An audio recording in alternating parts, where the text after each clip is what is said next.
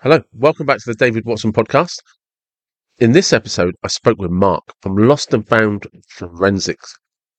Now, Mark, an IT specialist, specialises, funnily enough, on retrieving information from mobile phones, and specifically does a lot of work in the divorce market in America, and has some very interesting and compelling thoughts. I hope you enjoy this episode.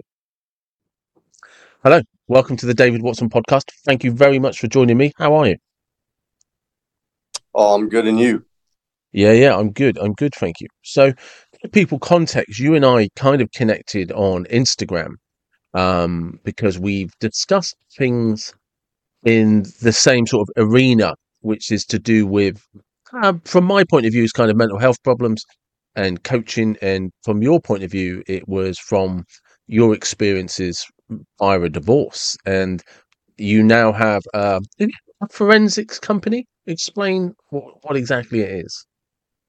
Yeah, so I own Lost and Found Forensics, which is primarily a cell phone forensics company. I recover deleted and hidden data off of cell phones, but I also have the ability to do that off of tablets like the iPad, even laptops, any other kind of computer devices you've got.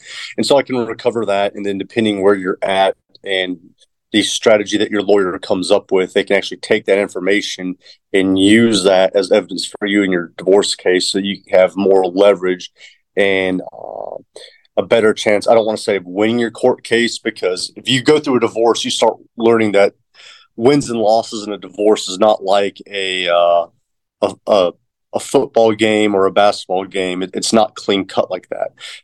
So, like in the case of my divorce, the legal fees cost me about $5,000, and then about another $5,000 because she refused to sign the papers without me giving her $5,000. So, $10,000 divorce was actually a huge victory for me because I got to keep the house. I didn't have to pay her alimony, things like that.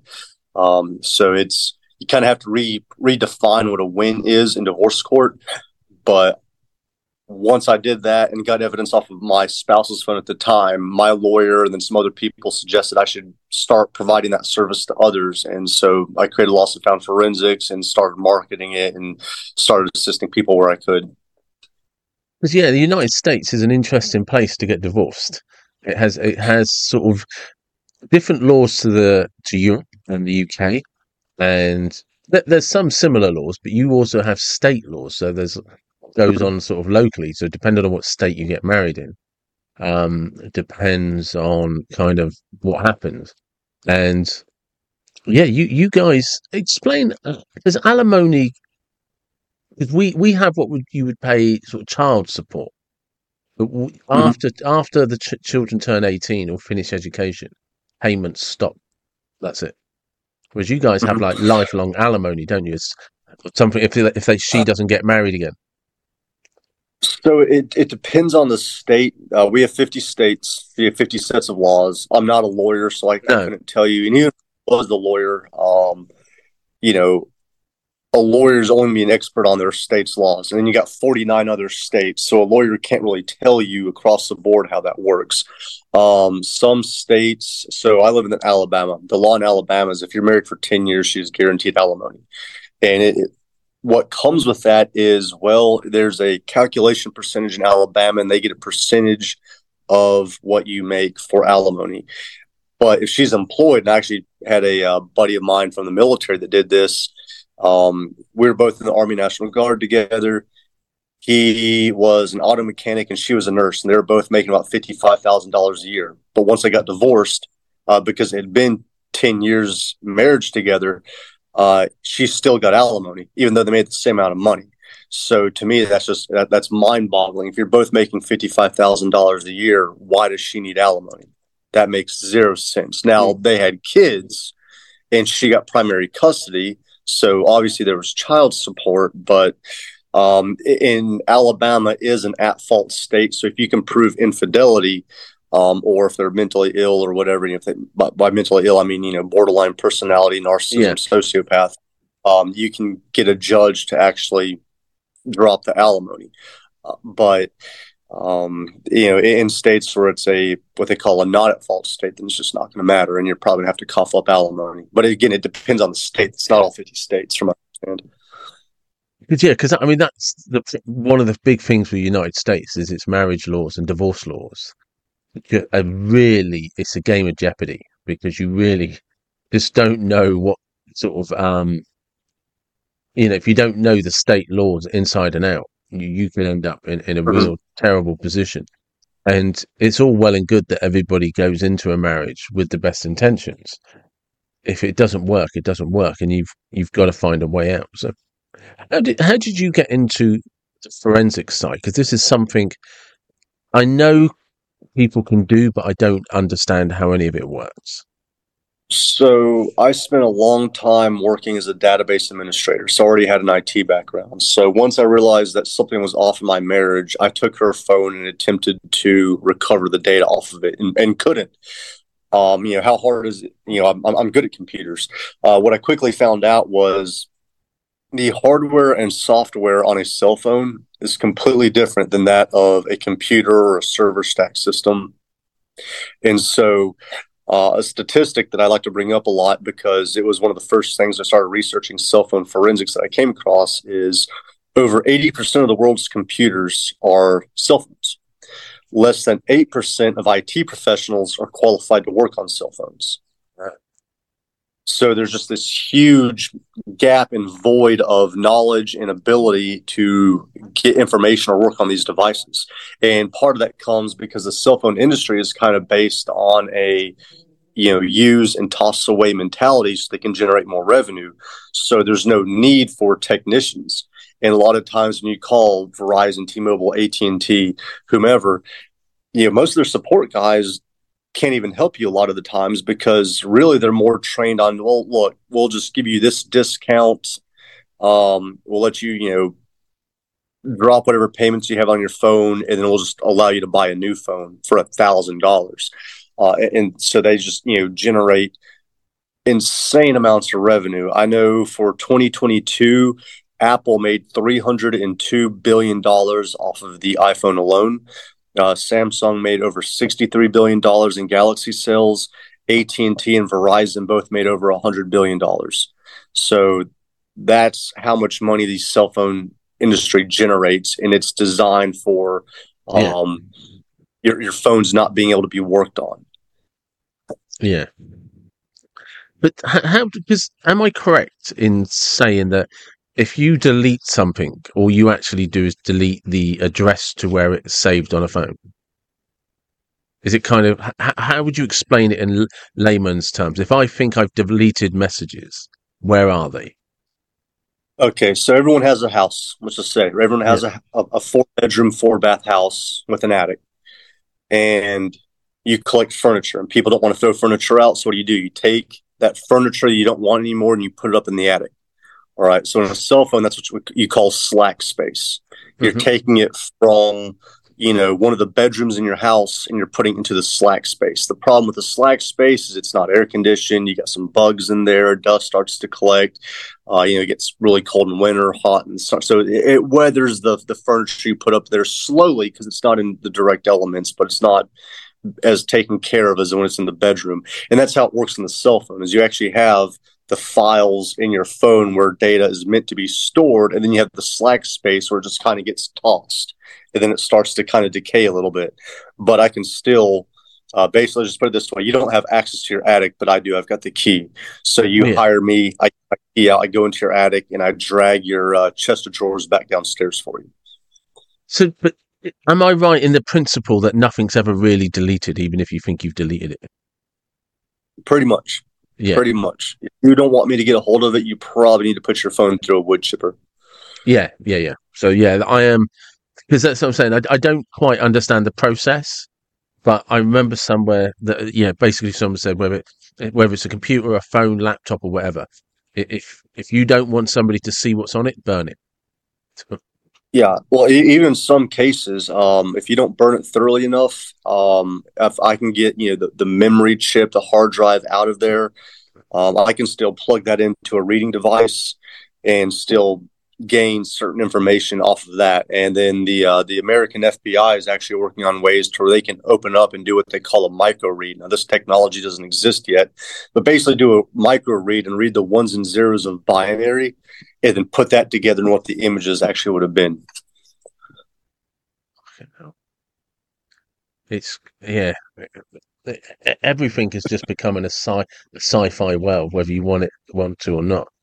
So, what is it that's happening then? Because you and I kind of, in some of the stuff we do, whether it's intentionally or unintentionally, we kind of skirt along the edge of the red pill manosphere, which I don't think we do intentionally. We're not actually. You and I, before we start recording, talked about the fact we're neither in favour of men or women. You know, we help both. We don't care. You know, I coach both. You'll recover forensics for both. But one of the things where divorce is most spoken about and infidelity is in the red pill space, the manosphere space. So how are you kind of like finding that from your own personal experience? So there's an analogy that someone once gave me that I really like, and it is, if you take 10 people and you put them around a campfire, and you make everyone stick their right hand in the fire for 10 seconds and pull it out, and then you ask all 10 people what just happened, you're going to get 10 different responses. Some people say, "Oh, I'm permanently disfigured. I'll never be the same." Other people say, "Oh, it hurt, but I learned that I can endure it, and if I can endure this, I can endure anything." And so people, I think part of the red pill space is people have different experiences, and so they go into the red pill space looking for different things, and they come out with different experiences. My exposure to it was it's very hard as a guy getting assistance in a divorce because, and this isn't a societal thing. It's just as a guy, I have a suck it up and drive on mentality. Yeah. I look at other, I kind of feel like they have that, and then you kind of tell men because that's your mentality. You tell man, just suck it up and figure it out. But it's a lot easier to do that if you get assistance from time to time. I can start sucking things up once my divorce is over. I can move past my divorce if it doesn't financially bankrupt me.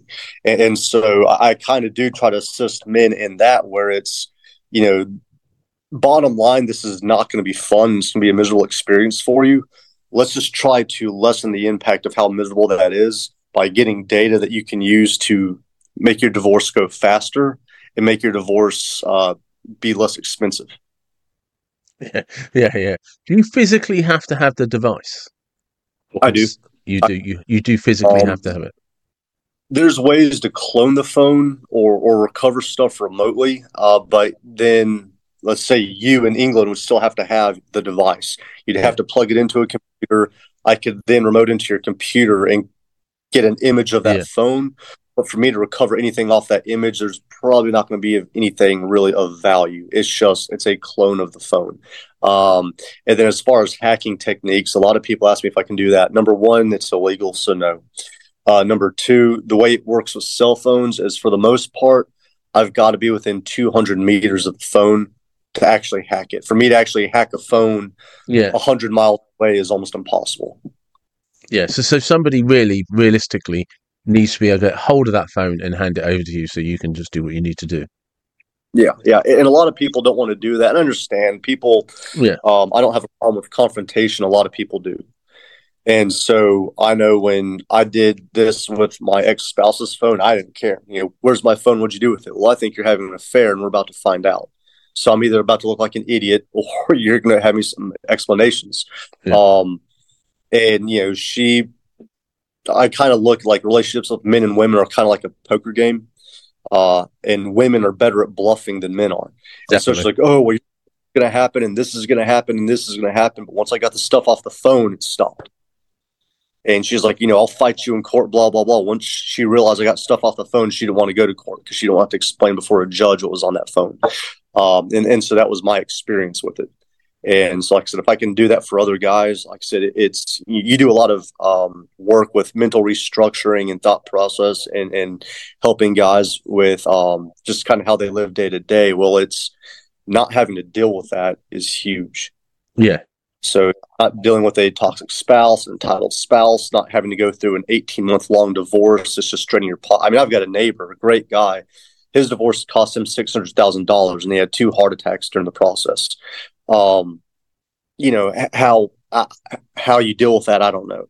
So like I said, if I can narrow those windows, it just that's kind of my goal for men. But even women, you know, I've had female clients, and these are good women that were stay-at-home wives. They you know, had 2 kids. They sacrificed their bodies to have the kids. You know, they've had dinner on the table, whatever. And then, you know, as some men do, we like to, you know, kind of pursue our sins and, you know, find a younger woman that didn't carry 2 children for us. And then, you know, those women need assistance too. So I've actually helped a couple women actually make sure they've got what they need so that they can be taken care of with the alimony and child support. Yeah. I everything is a case by case basis. You know, not all women are bad. There's great women out there. Not all men are bad. There's great men out there. It does not mean there's not bad ones out there. And I feel that they should be dealt with accordingly. Yeah, because that's the interesting thing, isn't it? Because I think that's probably when, you know, you and I were talking earlier about when people click back about content and stuff, when I'm commenting on any red pill thing where I happen to say there's good and bad in both, everyone's like, no, you're just a simp. You don't have any experience of women, blah, blah, blah. It's like, no. My experience of women is there are women that are loyal, there are men that are loyal, and there's good and bad in both. It's irrelevant. And categorizing one over the other, it's just a foolish endeavor. And ultimately, I think leads to 90% of the problems that you have in the manosphere. Well, I like to link it back to as Richard Cooper says, men should know how to fight. So I do a lot of boxing, a lot of judo, jiu-jitsu.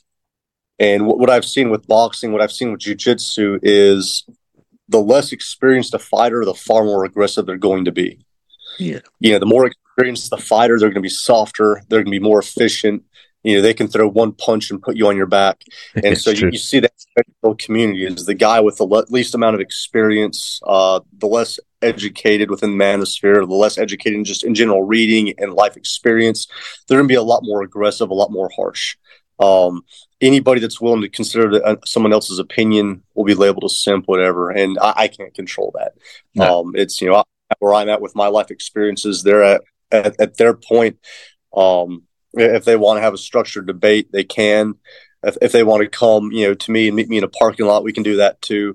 But it's, you know, you just see a lot of that.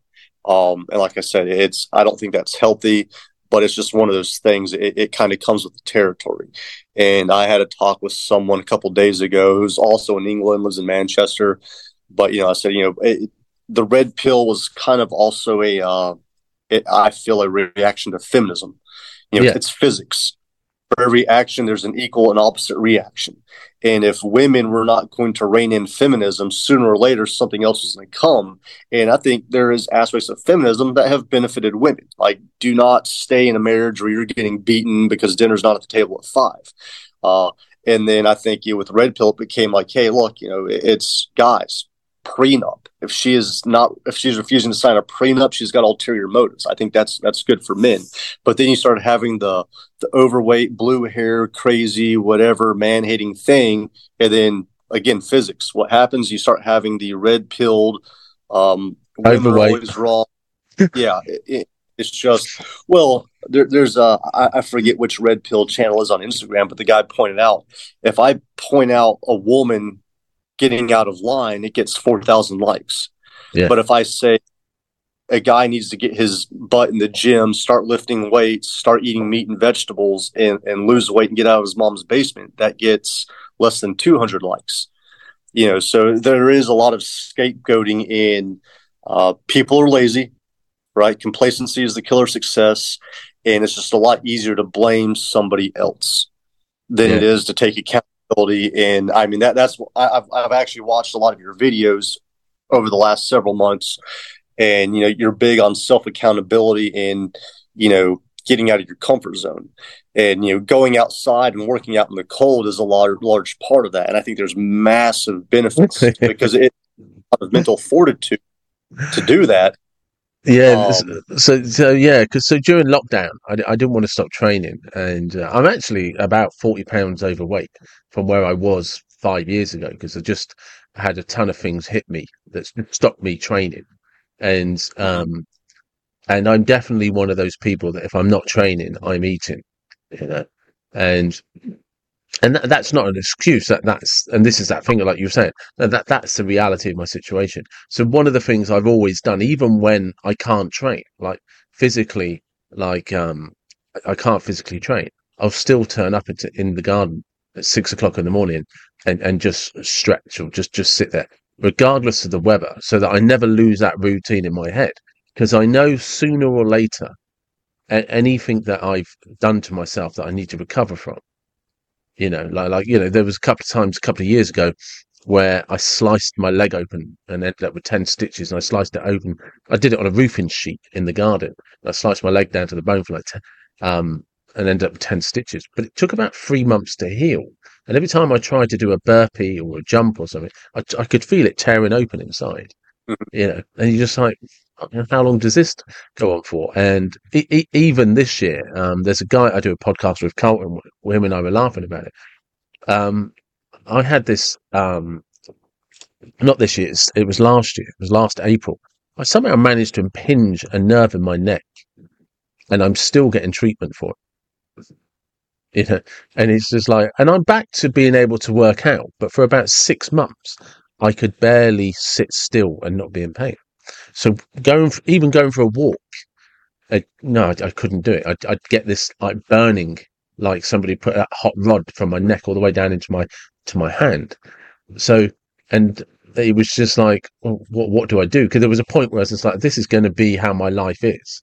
I'd rather just fucking end it because it was just every day was just pain, and all I'd done is somehow managed to impinge a nerve in my neck, and I seen doctor, I seen a chiropractor, I seen an osteopath, physios, and they're just like, all you can do is let the nerve heal, and until it heals, every time you twinge it, touch it, that part of your neck, you're just gonna flare it up again. So it's just like, oh yeah. right, okay, but I'm back to training again. It's just like, but it's like I haven't trained for a year. Um, but going back to that accountability thing that you were talking about. I have discussed it in a lot of early videos. But I actually, in my 20s, got into trouble with the law and I ended up bankrupt. And and it was a real kind of weird awakening for me. And I was just like, how the fuck did you get into this mess? And I looked at like some of the jobs I'd had, and I could remember I had a fairly good job for a guy that didn't have any education. And I remember turning up for this job almost every Friday after lunch, pissed. I'd just been out drinking with the boys at lunchtime and come back to the office drunk. And and I was doing all of these things and I was getting into different trouble and stuff like that. And then, like I said, one day it all imploded. I ended up in trouble with the law. I didn't go to prison, but I did nearly end up in prison. And I ended up bankrupt and stuff like that. I lost my bank accounts and all of that. And I had to sit there and have a long, hard look, like a real long, hard look. And I promise you, I had at least 10 excuses for every scenario that wasn't my fault. And then one day I was just like, yeah, that may be so, but it's still your fault. It doesn't matter what anyone does to you. That reality belongs to you and you alone. And everything is about how you react to that reality.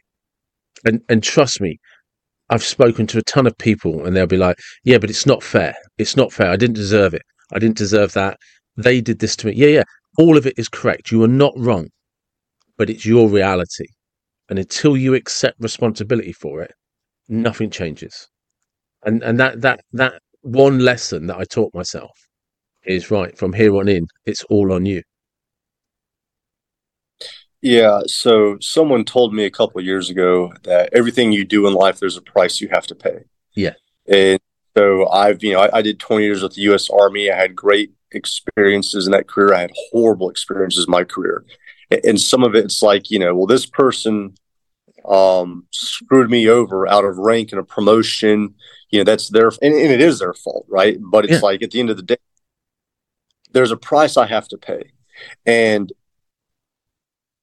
because I wasn't willing to go to the extents that they were willing to go, even though I felt those were immoral. I suffered. Um, and so that was, I wasn't willing to pay that price. I wasn't willing to sacrifice my integrity to get ahead. And sometimes that paid off, sometimes it didn't. So I don't look at anything as like it's my fault, their fault, whatever anymore. I just like, was I willing to pay the price or was I not? And if I'm not willing to pay the price, then I don't get to complain about the results.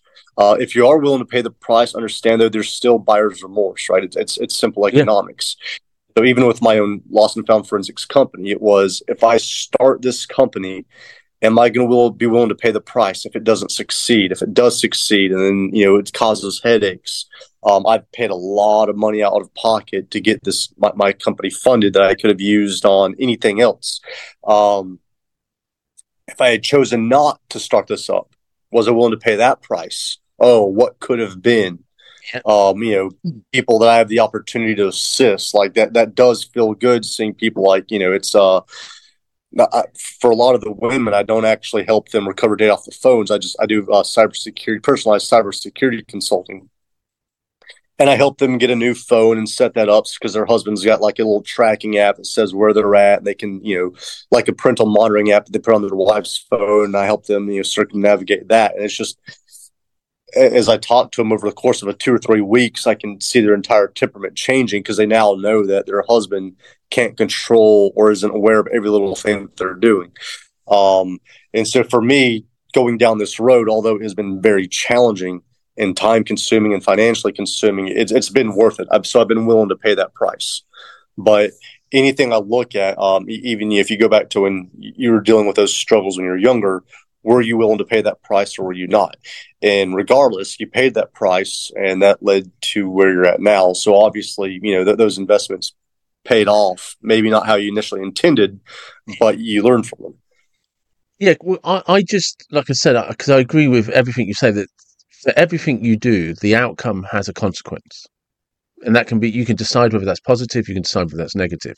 But every action has an outcome to it. And what I realized is that for me to be able to move forward, I had to remove the premise that there's blame. There's just what is. What happened has happened. And it doesn't really matter. From my perspective, it didn't matter whether it was their fault or my fault. I took a particular course of action, and this is the outcome of that action. And that's where it ends and finishes. And like you say, sometimes there were genuine times when people have shafted me and done me over. But it's irrelevant, David, because no matter how much sympathy you can get, no matter how much moral outrage you can raise, your reality hasn't changed. So if you want it to change, you have to just accept what is. And right, what's the next course of action that leads me towards the outcome that I'm looking for in my life? And try not to get distracted or deviated from that path. It's just, what's the next course of action I want that doesn't deviate from my life? Yeah, I mean, that's like I said, life's very difficult. What I've learned is this, though: as difficult as life is, the solutions are actually very simple. It's just finding the answers to those solutions, or finding out what the solutions are. That's the hard part, because there's not a list of the solutions. So I lost an Army friend of mine to suicide back in June, which is just, and I talked to the guy in March and he seemed to be doing fine. And it's just terrible. And it still just, frustrates me at times. And it's like, I wish I had known what his problems were, because chances are very simple solutions, but he did not know what they were. And, he was probably, he called me just to blow off some steam, I guess, but he seemed fine. But it's, I always try to reach out to people, get on Twitter or Instagram and just try to read different ideas. And then one of the things that it kind of shocks people, because I'm an IT guy, but, I don't have a TV in my house, but I've got a pile of books that I just, thumb through and read and reread and tab. And there's a lot of good information in those. And so that's how I come up with a lot of solutions to my own problems and challenges, everything else. And they're they're very simple solutions, but unless you know where to look, you've got all the problems in the world and no way to fix them. And so it's, being able to network and having a good support of men and women that you can turn to for assistance. I think that's crucial, because you can fix everything rather easily, but it seems impossible if no one tells you what the solution is. It is. It's difficult. I mean, I often get guys reach out to me on my channel, and as far as I'm aware, I've replied to every message, and I even follow messages up a week or two later just to say, "Hey, how are you still doing? Are things still good?" And that's only because when I was in a really dark place, the internet really wasn't the thing that it is today.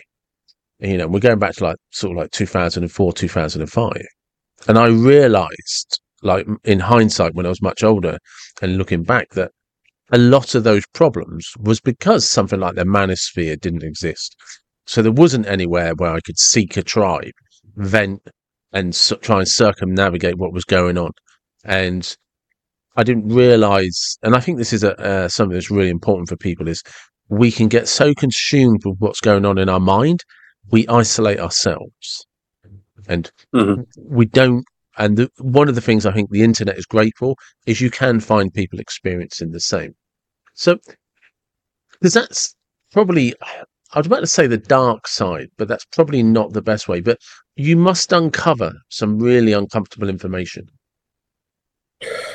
So far, I have not.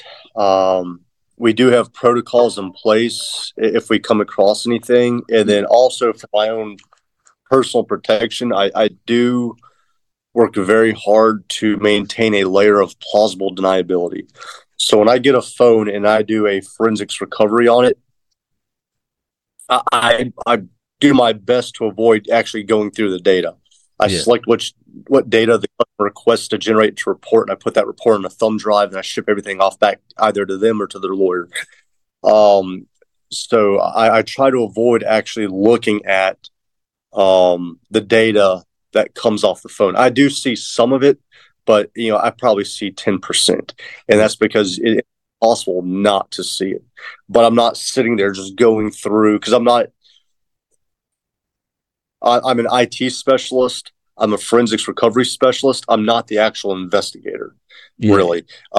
Like the law enforcement side of what I would do. Yeah, I'm there to go through, pull the state off the phone, then comb through it so I can find actionable intelligence that that the frontline law enforcement can go off of, and you can see some pretty disturbing things. From my aspect, I avoid it. I do have alerts on my software if certain things are detected. That's never happened yet. But, obviously I would have to turn everything over immediately to local law enforcement, wash my hands of it, notify the customer, hey, this has now become a legal matter outside of my capabilities. And by law, I'm required to turn stuff over to the police. But that's never happened. Although, if I do this long enough, sooner or later it will. Yeah. Do you see, whether it's with men or women, and if it's different, I'd be interested in that as well. Do you see any patterns when it comes to the cheating? Yeah, men are more impulsive. We kind of jump on opportunities more instantaneously. Like, it's guys kind of think in minutes, hours, days, right? So like we kind of know something like 72 hours or closer. Women, it takes longer. The soonest a woman might work on something is 3 months, but that they can take a year. Change where they get groceries, change routes they take to and from places, to and from work, change where they go to the gym.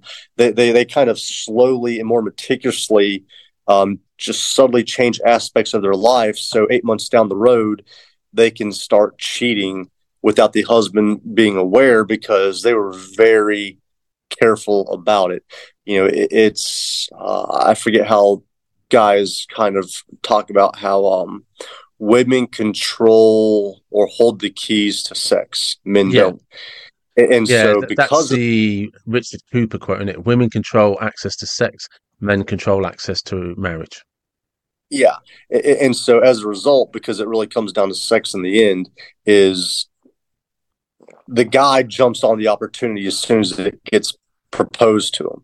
To where women, because they control the access, they can take their time. And so it's when a guy cheats, the wife immediately knows something's up, right? He took no precautions. The woman, because she planned it out for months, took precautions, has ways to make sure that, okay, does this guy have a girlfriend or a wife? I need to be worried about finding out and then alerting my husband or boyfriend, things like that. So it's women are a lot more cautious about it than men. Right. So your experience of with forensics on the phone is with women, it's much more premeditated.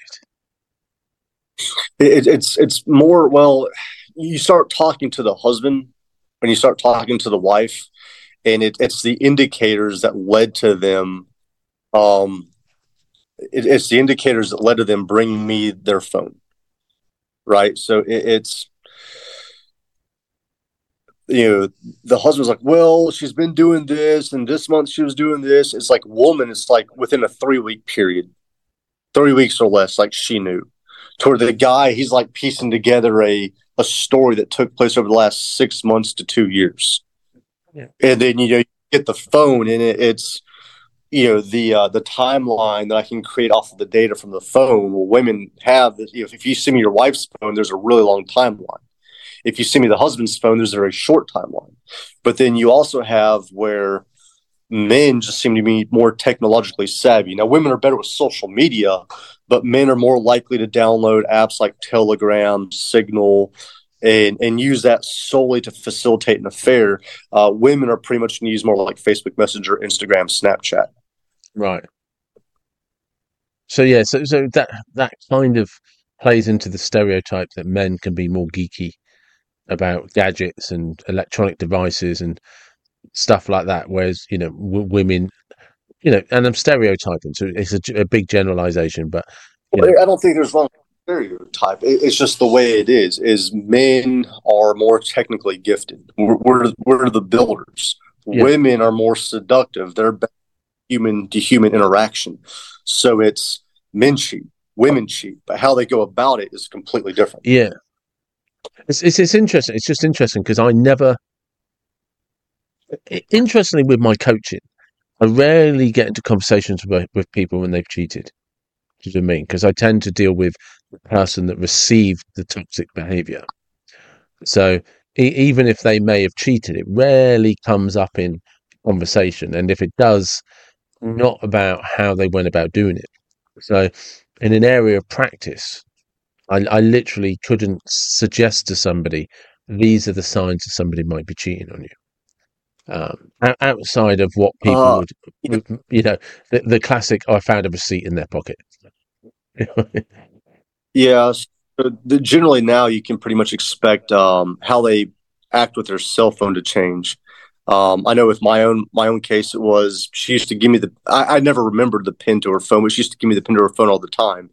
Then once she started acting differently, she started using the fingerprint swipe to get in. She quit using the pin. She would always keep the phone face down. She switched it to where it says, "Hey, you've got a notification," versus, Janice sent you a message on Snapchat. Erica sent you a text message. It just went to, you have a message here. You have a message. You have a message. I won't say what platform, whatever. And then I start hearing from my clients. It's the same. You always just hear the same thing as far as how they act with their phone changes. My husband used to just put the phone down and go use the bathroom. Now he has to carry the phone with him all the time. My wife used to, put the phone down when she would go do this. Now she basically has it with her in the shower while she's showering. And so once people start cheating, they get very protective with that phone.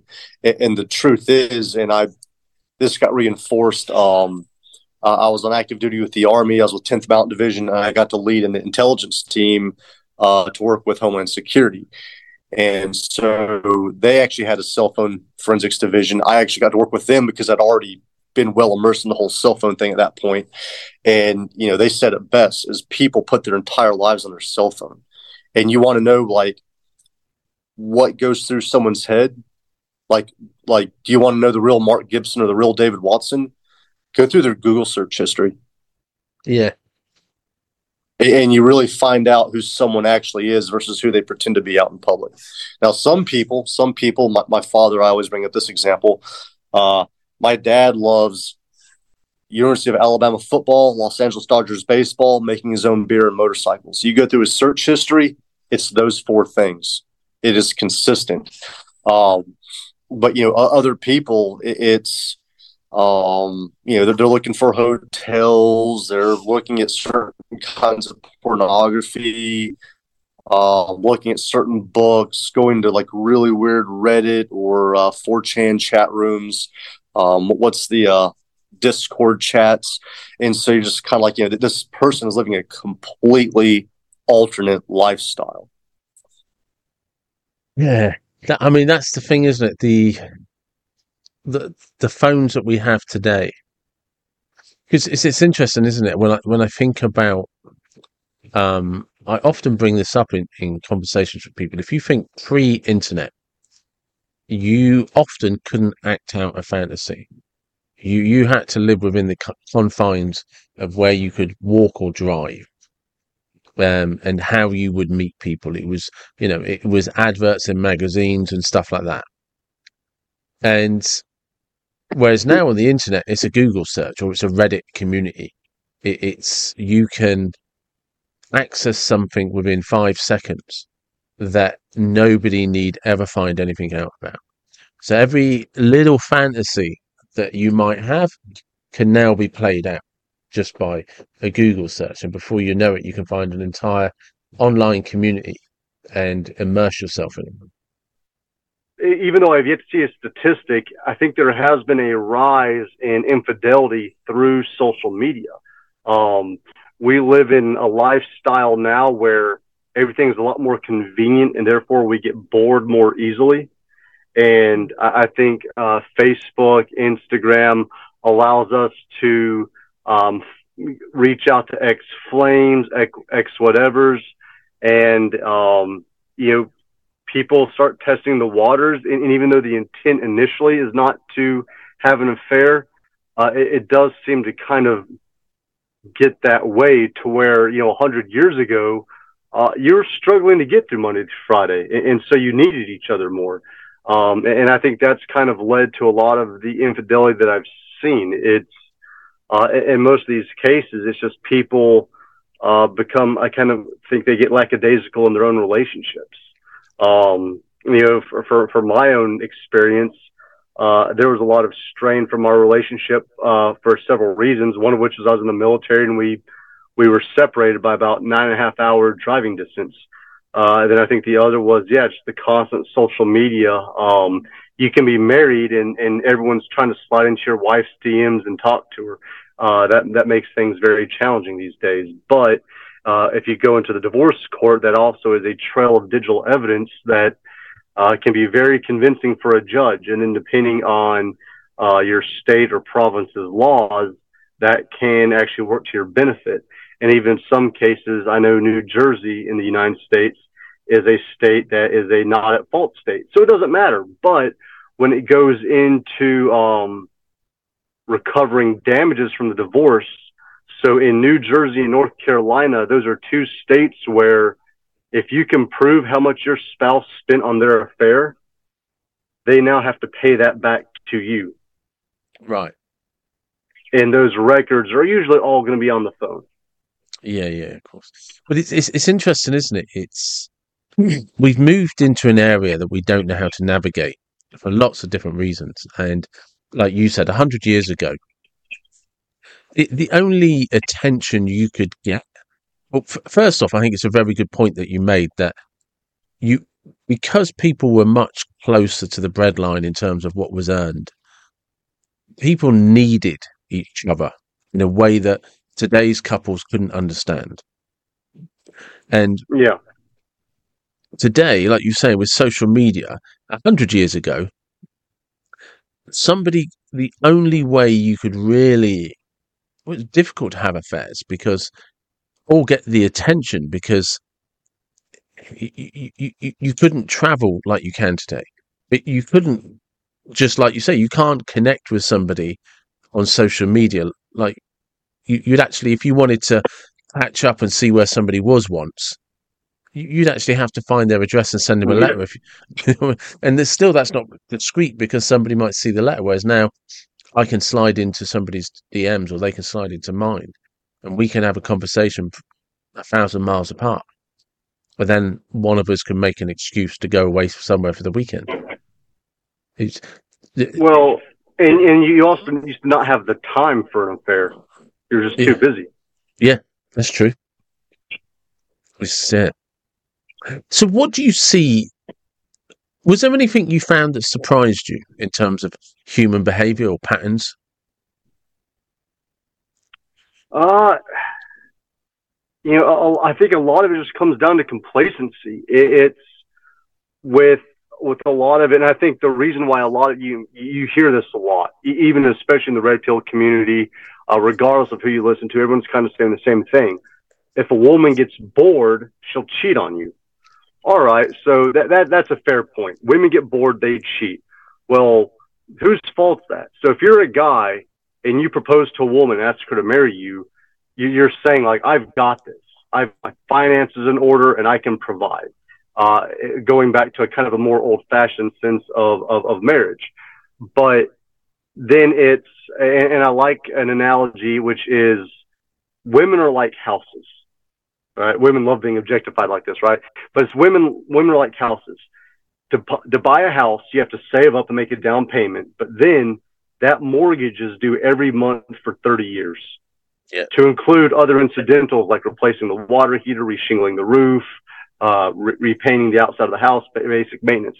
So it's just because you marry her and you have the big wedding and the honeymoon, and that people talk about on the honeymoon phase of the marriage is over. It's like, well, no. As a guy, like, there's a reason why you do date nights. There's a reason why you continue to do things to kind of spice up the love life in respectful ways. But it's, you've got to keep the marriage entertaining and exciting, because if you let it go stagnant, look, man, we weren't 4 walls and a roof and food on the table is great, and that needs to be done. But it's like I said, 100 years ago, we struggled. We weren't meant to live so conveniently as we are today. I mean, why are suicide rates up? Because it's, even if you're successful and you've got no challenges, it's like, this is not how we were meant to live. You look back, you got tribes in Africa and the Amazon that, they don't get to eat every day, or they eat once a day. They're constantly having to go out and hunt. And you kind of look at that living in a civilized nation, but you're like, that kind of seems more rewarding than my life with my 34-minute one-way commute to work. I come in, and I like my job. I'm not complaining about my job, but it is like I come in, I sit in a cubicle. I do my gateway patches for the day. I call it a day. I come home, I work on lost and found forensics. I do IT research versus like stuff I used to deal with in the Army. We'd go out to the field for 14 days, have to dig trenches. It was miserable. Not get to bathe for 14 days, eating meals out of a bag, but it was like that was also very rewarding. Yeah. And, much more gratification. I mean, it's, if I ever have children and grandchildren, am I going to tell them about the stories where I came in, I sat in a cubicle at work, or am I going to tell them about my Army days? It's true. Yeah, that's true. Yeah. And it's the same thing. It's like, we're not meant to live like that. Well, women are not meant to just sit there and just be bored and like, there's a certain amount of adventure that they need to go on too. Like, I get it. You come from work, you're tired or whatever, but hey, you know what? Taking around on a date's good. Having the energy, like, man, go get your testosterone checked and see if your testosterone levels are where they're at. There's a book called My Secret Garden. It was written by a female journalist or put together by female journalists in '78. And it was all these submissions of anonymous sexual fantasies by her readers. And you just kind of learn that a lot of women are married and they're kind of in sexless marriages. I mean, They want it and their husbands aren't really giving it to them. And it's like, guys, man, women have needs, men have needs. And I think more more communication between a husband and a wife would lead to, I guess, less infidelity. But unfortunately, we just kind of ignore it, and we wait till things hit a boiling point and spill over, and then the divorce comes, so on and so forth. That wasn't necessarily the case for me. Mine was a little bit different situation where, she did move here from South Africa. There were some substance abuse problems in there as well. And so this isn't a blanket statement, but a lot of it's we were meant to constantly be challenged. And if you sit there and work where every primal need is met, then those challenges aren't there, and the rewarding behavior is not there. To where, like I said, it's my IT job versus my military career. One makes for great stories, one doesn't. One, I get 8 hours of sleep a day. I eat well. I get to exercise every day. That was not the case in the military. But that military career, I went through some very harsh conditions, and I am very proud of it. And so that's the thing too, where it's a little bit of more primal struggle, I think, in a marriage helps bond two people together than making things so smooth and easy, or it's, that wasn't where we were intended to be as human beings anymore. I think it also helps, just from a male perspective, when you're in a relationship, if you don't focus entirely on her.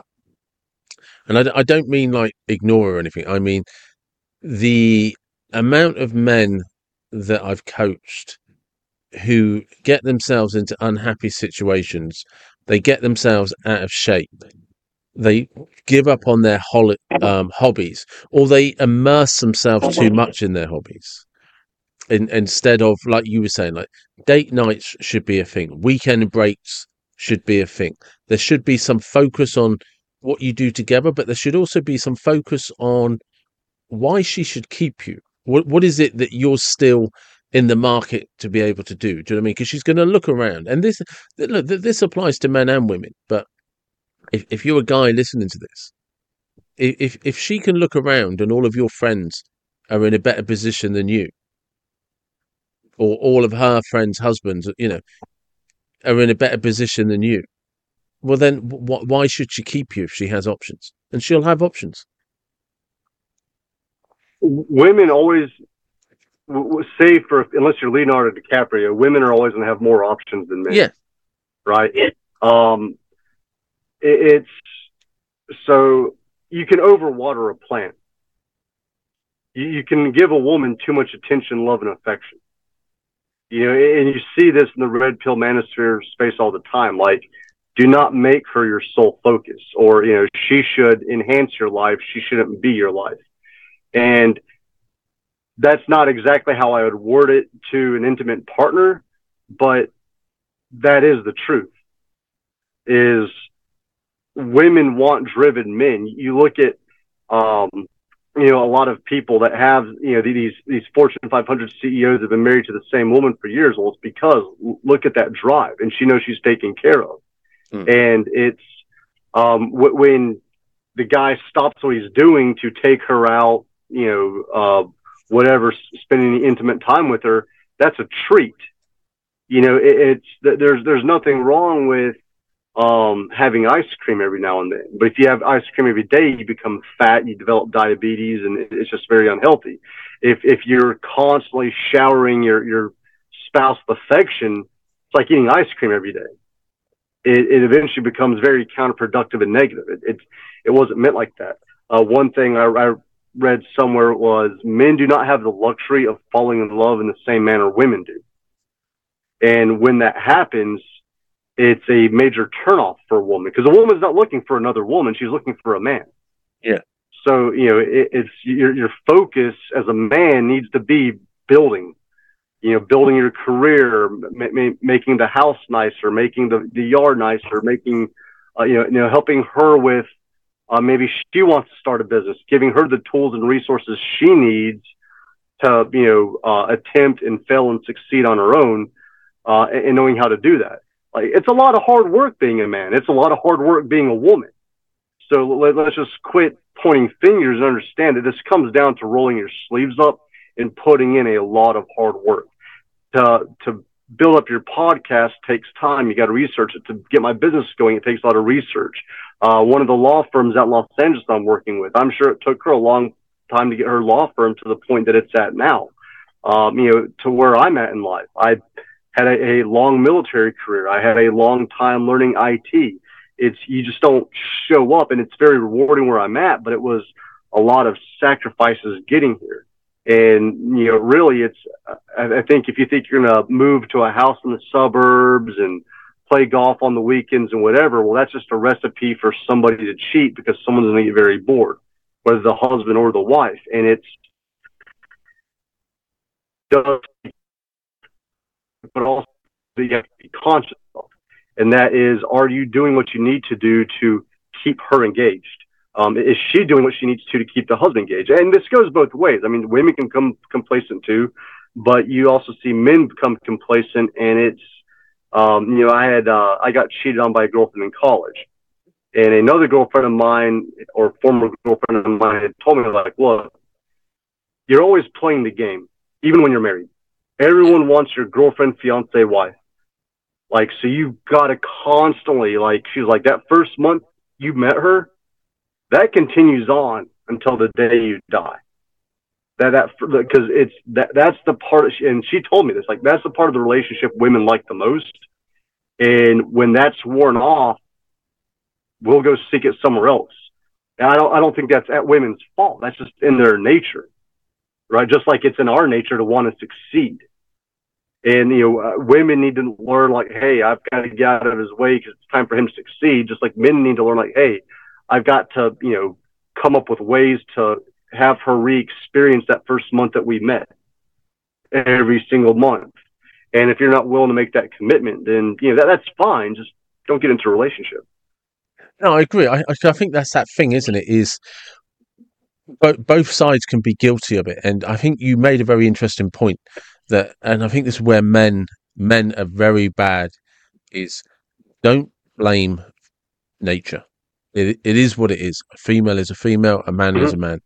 And especially in the manosphere, that red pill, they get so focused. I mean, Richard Cooper does a very good explanation of, don't hate women because of female nature. It is what it is. Your job is to put yourself in a position that you are always her best option. And it's as simple as that. And if you're not, or she thinks you're not, then walk away. Never chase, just walk away. And understand, it takes a lot of work to be her best option. I do one 72-hour fast a month. I eat whatever I want, but I normally don't eat breakfast. I eat 2 meals a day, and once a month I do a 72-hour fast. Not the most fun I have. No. But, you lose 4 or 5 pounds in that 3-day period, and that keeps my weight at a certain point. I go to the gym every evening. To be able to be as successful as I am and make the money I make, I don't have a TV in my house. So when I get home, I get on the computer and I start learning more IT stuff, because that's what I've got to do to maintain my level of success. And I've got to put in the work so that I am a woman's best option. And so I've got a lady friend now. Things are going well, but it's, I've just made sure where it's like, if she was to leave me, it'd have to be because she was crazy, because I make sure that I am her best option. And that's not something that you just wake up and it happens. It's Friday night. I'm not going out. I'm going to the gym. I skipped lunch today. So it's, I'll go home after I go to the gym. I will do more studying. It's a lot of effort, but right. The rewards are worth it. And it's when they say that she looks at you with that genuine desire, that's the payoff. But it takes a long time to have the money to buy a house. It takes a long time to be the kind of guy that a woman wants to be with and she won't leave. And that takes a lot of work. And it never stops. It never stops. Yeah.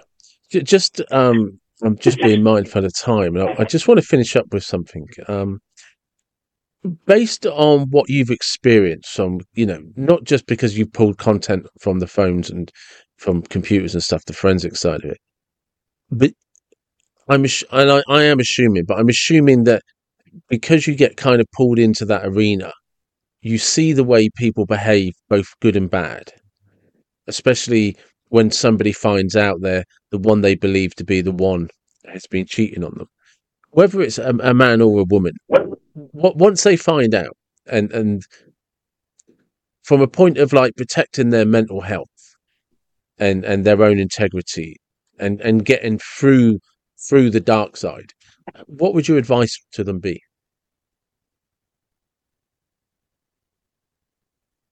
Ooh, Yeah, it's a heavy one. for men, it would just be for men, it would be get back to work. Yeah. You know, it's the sooner you get over this, the sooner you can start moving on. For women, it's different. They say, yes, women move on more quickly than others, or sorry, more quickly than men. And that might be true if it wasn't your wife that bore 2 children for you, right? But if she has committed to you and has had children for you, these mothers about to be single mothers because the husband went out and decided to pursue, another woman because, I mean, I'll say it quite frankly, just didn't really seem to appreciate his wife and all she had sacrificed for him. It's a lot harder, but it's the same thing. It's, do the best you can to make yourself, somebody's best option. Men just want a woman that can bring peace to their lives. And if you as a woman can, regroup and, still be that woman that can bring peace to a man's life, eventually it'll work out. As far as the guy, it just goes back to, look, man, you have to get back in the saddle. You have to get back on that horse, get in the gym, eat less, do more, and start building skills and start, trying to, enhance your career, build your business, whatever. But it's, until we're dead, you're always having to put forth effort. It's why you see people like Arnold Schwarzenegger or Jay Cutler and all these bodybuilders win back-to-back Mr. Olympias.